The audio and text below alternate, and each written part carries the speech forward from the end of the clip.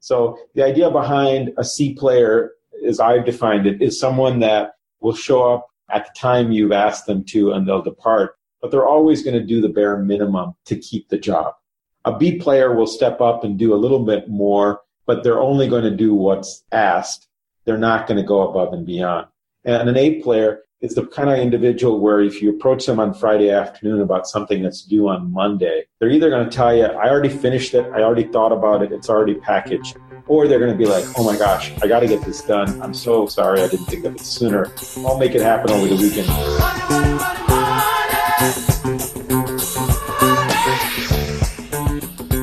And that level of passion that comes from an A player is somebody that wants to go to war with you because they feel like they believe in the mission of the company and they're just so jazzed to be a part of it.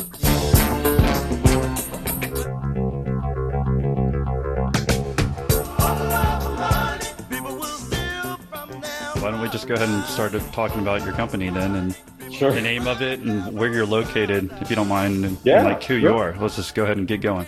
Sure. Well, thanks, Austin, for having me on your podcast today. It's quite an honor to be amongst all the people that you have. As you know, I'm CEO of Alligator Tech. It's a company I started 24 years ago. Oftentimes people ask, how did you come up with the name? I founded this out of my bedroom. And at the time, I was looking for a name that was catchy. And there were a lot of names out there with CompU this or Micro this, so Microsoft, MicroH, CompuSoft, CompUSA. I was looking for something that would stand us apart, and so we chose Alligator, and our name of the company at the time was Alligator Computer Systems. We focused on putting byte into your productivity, so byte spelled B-Y-T-E. So clever, I got it. That's how we came to be, and we are based here in Chicago, not in Florida like some may assume. Yeah, can you just tell us a little bit about your background and who you are? Yeah. So born in Ohio, in Cincinnati, but I've grown up in and around Chicago since I was 5. Went to University of Chicago and then was out east for a while in New York at Stony Brook, and then came back, worked in banking for a short while, and then started Alligator Tech. My dad had worked in corporate America his whole life. He saw that I might not fit that mold of climbing the corporate ladder, so he encouraged me to start right out of school. So what did he see in you that he didn't think that you would be able to climb the corporate ladder? I think he saw 2 things. One, he had hit a ceiling himself, and he thought that there was a good chance that I might hit it. And I think he also knew that he had more patience than I did. I was always a little impetuous, a little bit more restless. I think he thought I would get frustrated sooner. So he knew that once I got saddled with, a mortgage and kids and life, that I may not be able to break free. So he encouraged me to start before all that happened. Did you think he wanted to live, I guess, somewhat vicariously through you being able to do that? I would. In fact, he saw it as partly perhaps his exit strategy as well, because if I could grow something, then perhaps he could participate. And you're right. He wanted to do some things. He had started a company when he was younger and it never took off. I think that might be very well the case. How about your family background? I mean, are they from Chicago? Yeah, so my parents are, I guess I'm first generation. My parents came over in the early 60s. They both were straight from India. My dad did his graduate degree here. So I was born in Cincinnati. I have one sibling, one sister. Grew up here in the Chicago market. Where did you go to college from Chicago? Yeah, so I went to the University of Chicago in Hyde Park. Did a degree in applied math, of all degrees. And so that got your interest in computers? Yeah, I always knew that I tinkered with computers. I'm one of those kids that had a Commodore 64 and Atari and played with those on the side. But I always thought that it was a glorified calculator, meaning I always thought that technology was an enabler to do something, but that you really needed to figure out what you wanted to do and let technology be the enabler. So I didn't want to be that guy that was a tech guy. So I went to school for a liberal arts degree, and that's why I specialized in math. You're specialized in math at that point. And so at what point did you actually start your company? Did you actually go work for another company at first, or did you start Alligator Tech right then? No. So I finished my math degree, went out to New York, got a degree in computer science, and then I came back, worked in banking for a short while for an international bank in Chicago, and then I started. So pretty much within a year of graduating with my master's is when I started. Did you learn anything at that bank? I learned a little bit about corporate America, what it's like to be in a bureaucracy, to do what you're told and sort of fit into a box. I guess that you didn't enjoy that at that point, and that's when you said, let's go ahead and do my own thing. I hark back to, if you ever watch Star Trek and you think about how James Kirk won the command of his vessel to pass the exam, and he basically had to rewire the exam in order to have his own rules so he could win and beat the exam. And I always thought of entrepreneurship as the ability to kind of hardwire or rewire the game to be what you want it to be versus having to fit into someone else's paradigm. Did you save up your money while you were at the old company? Yeah, so I didn't work long enough to really save up any money, which is why I started out of a spare bedroom. I basically lived at home. My expenses, my room and board were paid for, and I simply kind of started from scratch. I think that first year in business, we did $30,000 in revenue. Did you feel successful at that point? I felt like I was on the move, but no, I didn't feel successful because I knew that it was a long road. I think I didn't have a lot of peer support, and that's something that I have today through some organizations I'm involved in. But back then, I felt very much alone, and therefore always felt like I could have and should have done more sooner. Yeah, no, well, thank you for revealing that. I think that's why a lot of the people who are listening because they kind of feel that way. Could you expand on that a little bit more? Yeah, I think there's a principle called falling into the gap. It really looks at the fact when you look as a small child out at the horizon and you see the sun, you know that no matter how far you run, you're never really going to catch that, get to the sun, right? Or reach the horizon.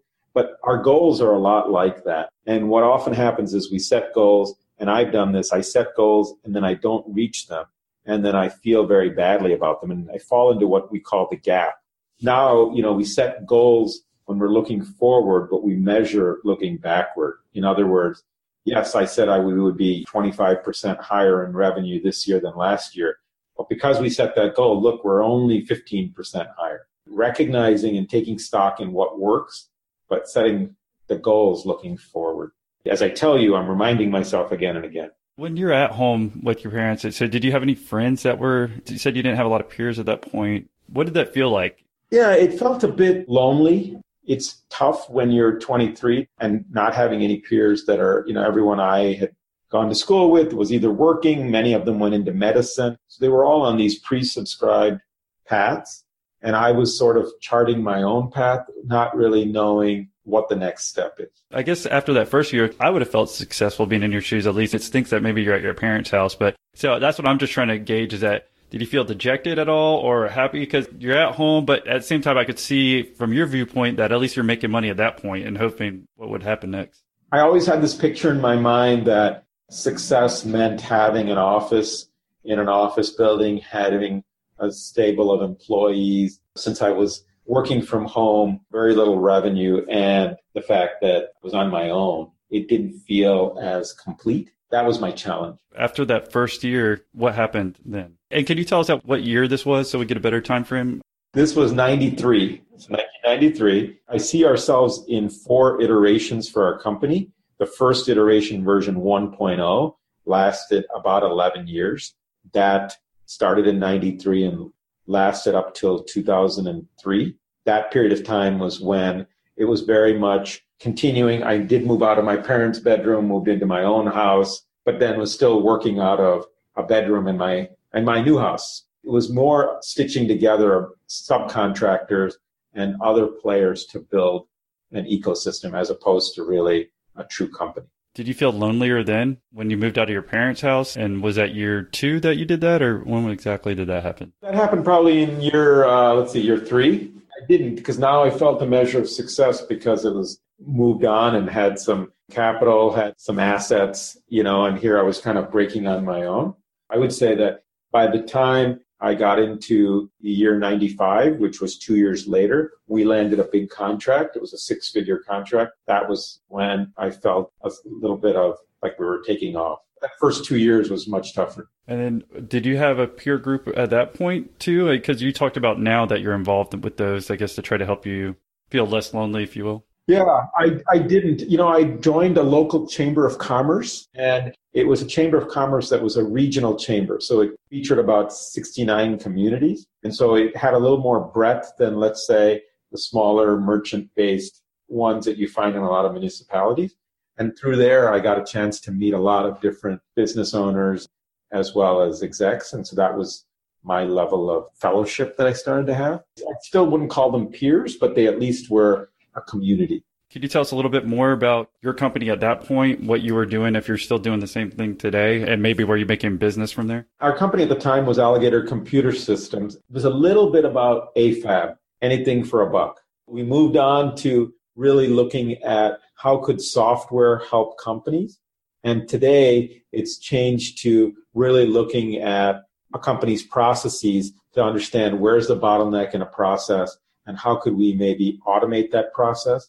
First, taking stock of what processes are stymied, what's holding a company back, and trying to see how do we remove the bottlenecks to really move that forward. And you're talking about any processes, or is this just computer-based processing? Yeah, it's any process. So the way in which we start is our business architects come in. They're not technologists, but rather people who understand business, and they come in and understand a process. It may be in logistics and transportation, supply chain. It may be in a host of different areas. Their point is just simply to look and see what's being done manually, what's perhaps being done in an Excel spreadsheet that could be automated. And that's where we start. We first want to figure out what's the ideal process and then figure out how do we automate that process. Well, could you walk us through that first six-figure contract, exactly like what you were doing, how you're able to pretend I'm the guy and that you're selling us on it and what you actually ended up doing? Yeah, so this was at a time when the steel industry was in its prime. One of the things that steel industries at the time were challenged with was how they handled payment. How do they pay their people? People were paid not only an hourly wage, but they were paid incentives. Incentives ranged from piecemeal work, about how many different objects were run through. So there was piecework. There was also gain sharing, like looking at the collective and how the company did. And so what had happened is the steel company, starting in the 1930s, had put together a number of incentive plans, and it was just heroic to be able to do payroll every 2 weeks. And so we basically deconstructed every one of those processes to say, how can we automate this so you're not having to go through some, yes, John, every time you open the garage door, we're going to pay you another nickel. Was that the first big type of company you were working with? Was there just different types of industries that you were jumping around in when you were trying to help them? Yeah, so it was exactly that. It was a lot of different industries. We were more horizontal than we were vertical. It was really focused around where could we find opportunities to help a company scale. If we want to go ahead and close down kind of the first 11 years, what you call stage one, looking back, what do you think you learned during those points before you moved to stage two? In that period, I learned the power of being tenacious, being really going for a goal and just being relentless in how you pursue that, right? Just playing the long game to say, we're going to figure out a way, being patient. How were you relentless? Yeah, so every year was a challenge, right? Because it was a matter of finding revenue, executing on that revenue. There was always in the back of my mind whether or not this was going to pay off. I enjoyed the lifestyle business that I had. That's exactly what it was a lifestyle. And for people who might not know what a lifestyle business is, could you tell us? Yeah, and so in my definition, a lifestyle business is one that provides a nice income, offers the flexibility to be able to call your own shots, but doesn't necessarily scale, because if you were to scale, might mean you have to make some sacrifices along the way. I guess you were talking about six figures. So when we're talking about 33 years old is when you kind of jump to stage two. You're making six figures, you say, at that point? Are we talking low, high? Can we give a ballpark? Yeah, that's fair. Yeah, that's where I was. I was in kind of in the low six figures by then. And then we're talking about the transition. What was the transition to stage two, and what does that incorporate? Yeah, so at stage two, it was the awareness that, look, in order to really be able to grow, we're going to need to take on employees, and we're going to need those employees in order to help us be able to do more and achieve more. We went ahead and purchased an office building, took on staff, and quickly got to a point where we were about 25 people. Were you scared of doing that? We were. I would say that taking on employees was always the unknown for me. I recognized the need, but I had no background. So I had come straight out of education and jumped into business. I didn't really have experience around management or leadership. I guess at that point before, when you said 25 people, was it just contractors? So that was kind of the difference. Now you're finally hiring full staff people to be full time? Right, exactly. Yep. Obviously, there's mentorship, performance evaluations, incenting people to be with you, wanting to show up for your company versus another company each day. And was that difficult for you to get your arms around being, it sounds like you're an efficiency guy, right? Because that's your whole company. Yeah, so obviously I'm an analytical guy coming from my math background. This idea of growing, engaging people, I mean, I enjoy people, but it wasn't something I was familiar with. If we don't mind, let's talk about that a little bit more, because I think I might come from a similar kind of concept or background where you're thinking, okay, if you're just paying someone per hour, no matter what, you think that they're going to go ahead and try as hard as they can, or that you don't think about company culture and all that other type of things. And I think there's like a point where that kind of clicks on there. You realize you have to worry more about that as well versus just trying to be as efficient all the time. That's precisely right. I spent that 5 years growing the organization, but not really understanding anything about the word culture or the value of culture. For me, it was very much a transactional relationship. I pay you, you come to the office, you perform. I then pay you again the next week and you repeat it all over again. The whole idea of the value in human capital was foreign to me. And what do you mean by human capital? So the idea that people are our biggest asset, that without them, we could not grow to where we want to get to. The idea that treating people as enablers to be a part of a family and a culture where they want to thrive and grow. And that obviously being paid a fair wage is important, but that's not the main and only driver to getting where they want to get there in their life. So was there like an exact moment that you can think of that when you made that realization? Because I don't want you to feel like you're alone kind of thinking that. I actually think the exact same way. When I had that moment, I was like, I'm just trying to be as efficient as I can. I'm paying these people to do this work, a good wage or whatever is good enough. Then, like I said, there's a point in time that you realize, okay, it's not all about that. It's not that I don't like people or that you don't like people. It's just when you're just thinking business-wise, you're thinking numbers and keep doing that. And the whole thing about management or doing values is a foreign concept. Yeah, that's so true. I would say the catalyst was that we joined a peer organization called Entrepreneurs Organization, known as EO. And so EO has about 10,000 members worldwide. And I came to know about EO at that juncture. So first 11 years, network of subcontractors, version 1.0. The next 5 was around having employees, but not necessarily valuing them as much as they could. But this last 7 years, that kind of takes us to version 3. The tipping point of version 3 was joining Entrepreneurs EO and seeing how other companies were growing and scaling and recognizing a whole new body of work, a body of knowledge. That's when you actually started implementing the actual company values, if you will, versus, yeah. So the version 2 was just the actual hiring. And then that was your kind of, okay, I'm doing full time, but after 5 years of that, basically that's when you had the realization you needed to start worrying about actually company culture. Yeah, I think it started with the understanding that when we start to stratify employees and you classify people as A players, B players, and C players, that you're going to have different levels of expectations from those. It was with that we then moved to core values and culture and vision. Let's talk about what year it is at this point, how many employees you have, hopefully get an idea of revenue. Yeah, so this was in 2011. In 2011, we are probably at about 30 employees by then. We have just started to recognize that there's attrition and that we're getting people who may not stick around for the long haul. And so that's when we decided, and this was, like I said, 2011. Were you doing all the hiring then? I was. Yes, I was personally involved. As they say, if you look at a pop bottle, and you look at where the blockage is, it's always at the top. That was no different for our company. What did you learn from that hiring when I guess you said people started kind of leaving at that point? Yeah, I recognized, it was really around encouraging people, but also setting expectations for people. So the idea behind a C player, as I've defined it, is someone that will show up at the time you've asked them to and they'll depart. But they're always going to do the bare minimum to keep the job. A B player will step up and do a little bit more, but they're only going to do what's asked. They're not going to go above and beyond.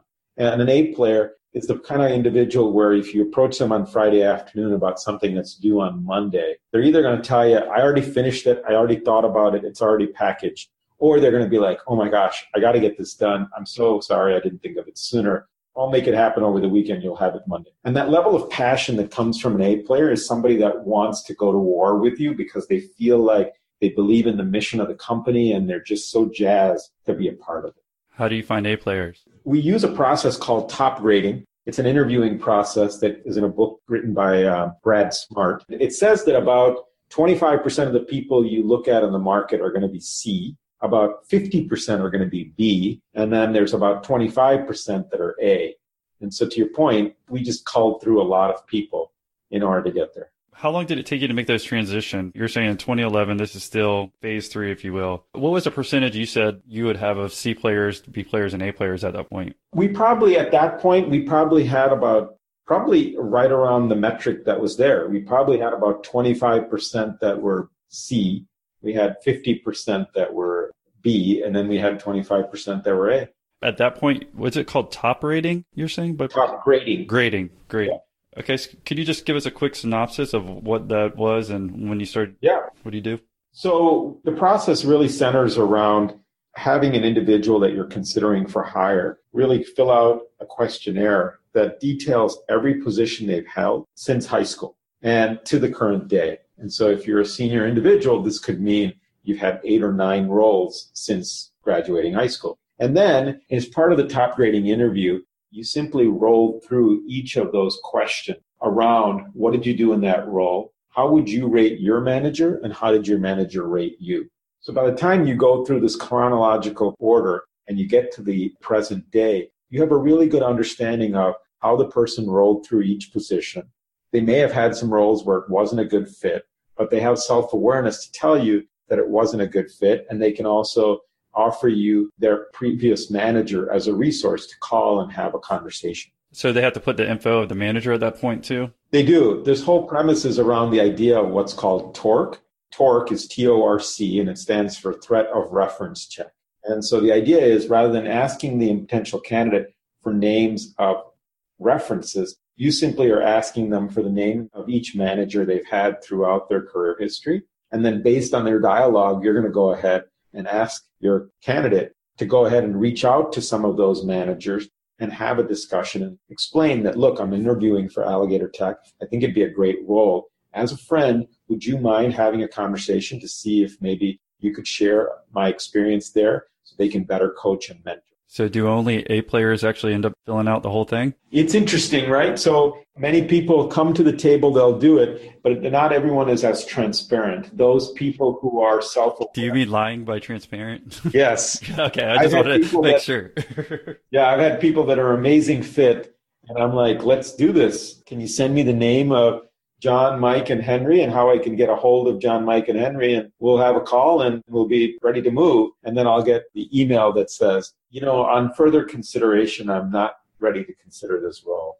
In one case, I had an individual come to me and say, I just wanted to call out that I exaggerated my salary. I thought I'd call it out now because you're about to have that reference. And so did you hire that person? Yeah, I admired the candor. But no, unfortunately, it was a pretty big breach. I couldn't go back that far. It seems like the people who are leaving those other jobs, that they were A players, that why would they want to leave the other jobs? Yeah, it has a lot to do with where our focus is around really developing a mission and a vision and core values. Some of those things seem like very much like, yeah, I've heard those. But oftentimes those items get posted on a wall, but people aren't necessarily living and breathing that within the organization. To your question, why would someone leave another company and come here? It would be because, one, they espouse those. And two, once you start to create a garden of A players, people want to be in and around that environment because they recognize that it's just like a garden. You're continually curating it. When you're finding a person that's not a good fit, doesn't mean they're a bad person, but they're not a good fit for the organization. And you're coaching them out. So you're continually weeding the garden. And people sometimes, if they're A players, they want to be in an environment where everyone's carrying their own weight and they're learning more from the people around. Have you always been an A player? Personally, I would say that I've always had a really hard work ethic, but it isn't always about hard work. It's often about results. Personally, there are areas where I've excelled and there are other areas where I've had to grow. So take, for instance, business development. I think I've been a B player in some years in the past around my business development skills. I just didn't aspire and put the work in that it required. Whereas today, I take it much more seriously. Was there a reason why? The reason why I took it more seriously? Yeah, versus like when you were saying you were a B player before. Yeah, I think I wanted to delegate some of the responsibility to someone else. It wasn't something that I necessarily got jazzed up about, so I figured I could get someone else to do it. And I was doing it in a half-baked fashion. When I recognized, look, this is my role and responsibility, then I stepped up to the plate. I think we all go through things like that. I mean, I can take example for this podcast. I probably had a B player who was first editing the first 20 or so episodes. And then after that, I just realized it wasn't good enough. And hey, I don't want to go back. I didn't listen to every edited one, right? Because I didn't want to. I didn't feel like I got someone else I'm delegating to. But at the end of the day, I'm like, this is going to be my final thing. And after I started listening to them, they weren't good enough to my standard. So wow, I had to go back and literally do all first 20 episodes myself. And it's not fun, but those are the little things that I think you talking about, or maybe me necessarily talking about, is that you're like, okay, but I did learn a lot from it. I learned to try to hopefully stop using as many filler words and et cetera, because it's not fun editing. I'll tell you that, at least for me. For some people it is though, but sure. So sometimes you realize you have to do it, or else if you don't, then you're not going to move on. Well, as an entrepreneur yourself, you took ownership of the situation and realized that if you wanted the results, then you had to roll up your sleeves and make it happen. And I think that's it at the end of the day. You got to realize that you have to take the blame. I think you had talked about that before. Things aren't getting done. It's the bottleneck. Like, you have to look back at yourself that I wasn't doing something obviously right enough. No one really wants to blame themselves, but eventually you have to. I guess, was there a point that you learned that? Because I think too many people do the blame game. They try to blame somebody else, why they're at where they are in life, etc. But you just got to look within, if you ask me, to figure it out. I couldn't say it better myself. Even as we talk about A players and B players and C players, my ability to bring the wrong people into the organization, or to bring those people into the organization and not mentor and coach them to grow personally and professionally, that's on me. It's easy to blame the individual, but it's really up to the coach to bring out the talent and the performance. And so I take full responsibility. And so as we look to get to version 4, that's our biggest piece, is being that better mentor, leader, and coach. Do you think you figured that out from the Entrepreneurs Organization, or was it just talking to other entrepreneurs, or how did you figure that out? Yeah, so at the end of the day, an organization is all about its people. So while I attribute it to EO, it's about being around specific people in that organization that kind of showed the way and then led the way. What's the biggest thing that you got, like, piece of advice that helped you grow? I think the biggest piece that's been important for me is recognizing the value of investing early in your business, and that if you can invest in capital, specifically human capital, as I mentioned earlier, that get the best people, the brightest people as early as possible in your journey, that they're going to be the people you can lock arms with and really grow your business. Do you want to close up version 3 and talk about version 4? Because that was 2011. We were talking about version 3, right? Yep. Version 3 takes us to the current year. And it's in this current year that here we are in 27 working on version 4.0. And the difference between that and where we're going is I've been a founder and CEO of this organization for a really long time. It's over this last year that I've recognized my unique ability. And unique ability is something where you're really good at it, that you are energized when you do it, passionate about it. And at the end of the day, you actually draw more energy than when you started. So this idea of excellence, passion, and energy, and recognizing that really being in the sales role is what I can contribute the most to the organization, and letting others lead and run the organization is going to be our next catalyst to be able to take this organization and kind of do a hockey stick maneuver. Your role as of a year ago was what, and now you're going to get more into sales? Yeah, I would say that my role previously was much more of being a CEO, and one where I managed people, and now of more about helping drive revenue for the organization and taking the organization.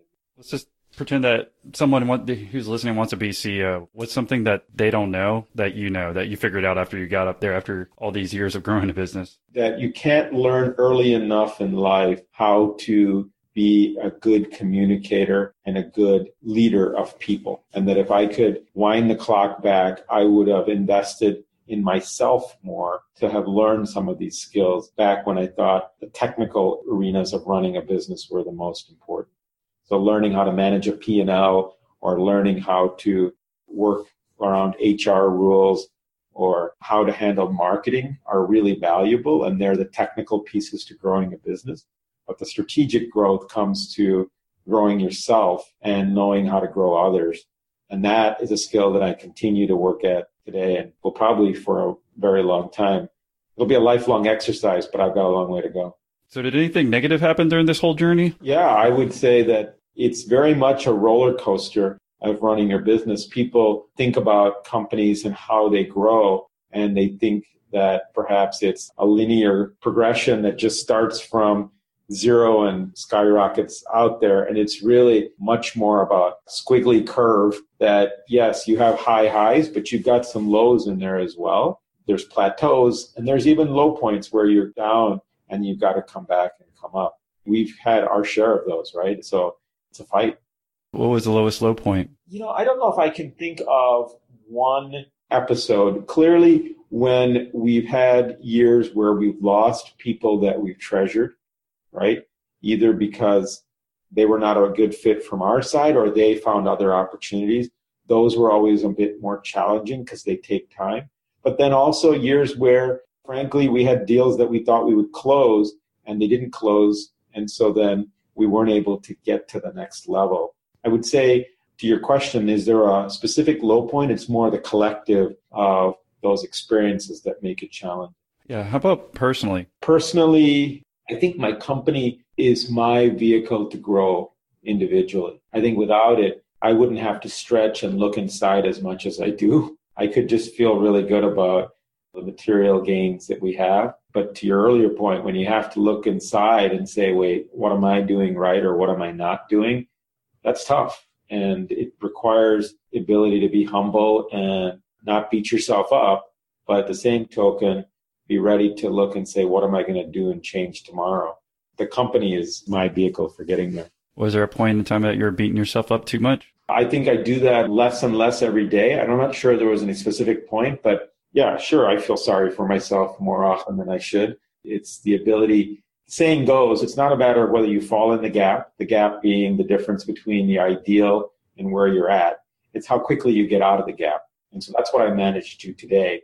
It's not a matter of if I'll fall in the gap, it's a matter of when. But how quickly can I get out of it? How quickly can I show gratitude for everything that's right around me and the potential that's out there? What's your lifestyle now looking back? Can you just tell us about that in the beginning when you're at your parents' house, how often you were working, how it's progressed over time? So from a lifestyle perspective, quickly, I started out as single. I'm married. I have 2 daughters who are college age and beyond. And so I've kind of grown a family through my journey in the business. As far as when it was a lifestyle business during those early years, I took the luxury of being able to blend family and work together. Didn't necessarily have a separation of church and state, which meant that I was always there for every event, but I never really turned it off. Today, I am much more around finding time for yoga and the opportunity to eat right and energies. There's a great book that I read called The Power of Full Engagement.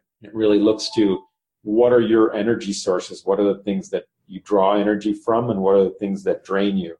And part of that for me has been around seeking a balance around making sure I take care of myself and everyone around me, not just taking care of the company. Do you have any tips on what gives you energy versus what takes away energy? I know it might be a little bit different for everybody, but at least from you personally, maybe we can get some ideas where we can think about that. 3 things that are very, very basic, but that are very, very important are sleep. I strive for 8 hours a night.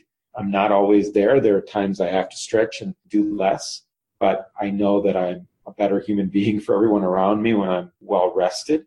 The second is around eating properly and on time. And again, having a ritual around that, not just working it in. And then the last is around water, just really drinking a healthy amount of water. Those 3 things seem very basic. Everyone's heard of them, and yet so few people have tried it. And I would encourage anyone, if you do those 3 things for a period of 21 days and you don't feel better and live better, I'd be surprised. When did you start implementing that? Probably over the last 3 years, I've started to do that and then, just become more and more cognizant of it this past year. You're saying that you're switching over more to the sales role. Do you have any tips on that for someone who's getting started? I would say that there's an old saying that revenue cures all ills. I've never been a big fan of that because it seems like you're masking a lot of internal challenges and just going out there and selling more to make that happen. But the counter of that is true as well. The idea that if you focus on everything else and you build it and they will come could be a fallacy. Having proper focus on the engine. We today have about 75 people in the organization. And as much as I'm curious and concerned about the culture in the organization, I recognize the best thing I can do for those 74 other people is to go out there and slay the dragon, help bring that home than I can being here and present for each of them. What do you mean by that? When you're doing a sale today, are you going to those big companies, selling them on Alligator Tech Can Do? Are these past clients? Can you give us an example? Yeah, so it's kind of a mix of a variety of different marketing strategies. We work through centers of influence, which means partners where it could be mutually symbiotic and we can help them and they can help us. It's partly through online marketing and looking at how that can be a driver for bringing leads to us. But a lot of it is the ability to build relationships, get referrals, the opportunity to market to organizations, large and small, to be able to tell them, how can we solve their problem? That's what we really look for is like, how can we really solve their business problem once and for all? And that we can be an agent to make that happen. If they don't have something of that nature, then we're the wrong fit. I've asked this question before, and we throw these Q&A on the website and within the show notes, but I was asking you your favorite software, something that's helped you grow, and what was it? I would say that Trello has been a huge benefit to me, but as well to others in the organization, and being able to manage all that they come up to and have to tackle on a given day. When did you find out about that? And can you just explain maybe what it was before using that and what it is like now today? Right. So the concept is of rather than having a to-do list or a long laundry list of things that you want to get done, the idea that we embarked on about 2 years ago is to really manage those through cards in Trello so we can manage to what's the important things that need to get done and what's the decision process to get to the next point. I personally started using it. I like it a lot just because it's simplistic too. I think too much software overcomplicates things. Agreed. As far as when you're trying to communicate with people, I've tried them all. Simplistic works well for me. So now I guess looking back, what's the biggest piece of advice that you might have for anyone who wants to start their own company, or maybe they're at a bigger company like you were before? Mm-hmm. And making that transition, what do you think is the biggest piece of advice you can give them? I would say look for an opportunity where you're going to be able to really solve a need in the marketplace, something that you're going to be able to do that you see there's a gap. People will buy that which they need. And if you're filling that need, want, dream, desire, or void, then you know you've got something. For us, it's looking for companies where they have a broken process and saying, hey, if we fix this process, could we help you either increase your revenue or decrease your expenses? And that's where our value prop is. And I'd encourage people to kind of think about what can you do for people. What do you see as success going forward for you personally and your company? My own personal mission is around to whom much is given, much is expected. And so our company is really around software to fuel growth. And so we're looking to help companies scale. And so that's where I see an opportunity for our company and for me personally to help individuals grow personally and professionally so they can kind of be given that opportunity to scale. Is there a certain size that a company needs to be to approach you? Because let's just say someone's listening. Maybe they own a company or they're part of a company and they're like, hey, maybe we might be able to use y'all. Yeah, we help a variety of different organizations, but I would say our typical sweet spot gets down to be about as low as 10 million and gets to be as large as probably around 500 million. The sweet spot for us centers in there right around starting at 50 million on up. And you're talking about revenue, not employees, right? That's right. Yes, exactly right. Thanks, Austin, for the clarification. All right. We appreciate you joining us. If someone wanted to say thank you for doing the interview, what's the best way for them to do that for you? A best way would probably be to go ahead, send me a direct message on Twitter. My handle is @SidBala, SIDBALA. Thank you, Sid, for joining us. Thank you, Austin. I appreciate the effort and appreciate the invite.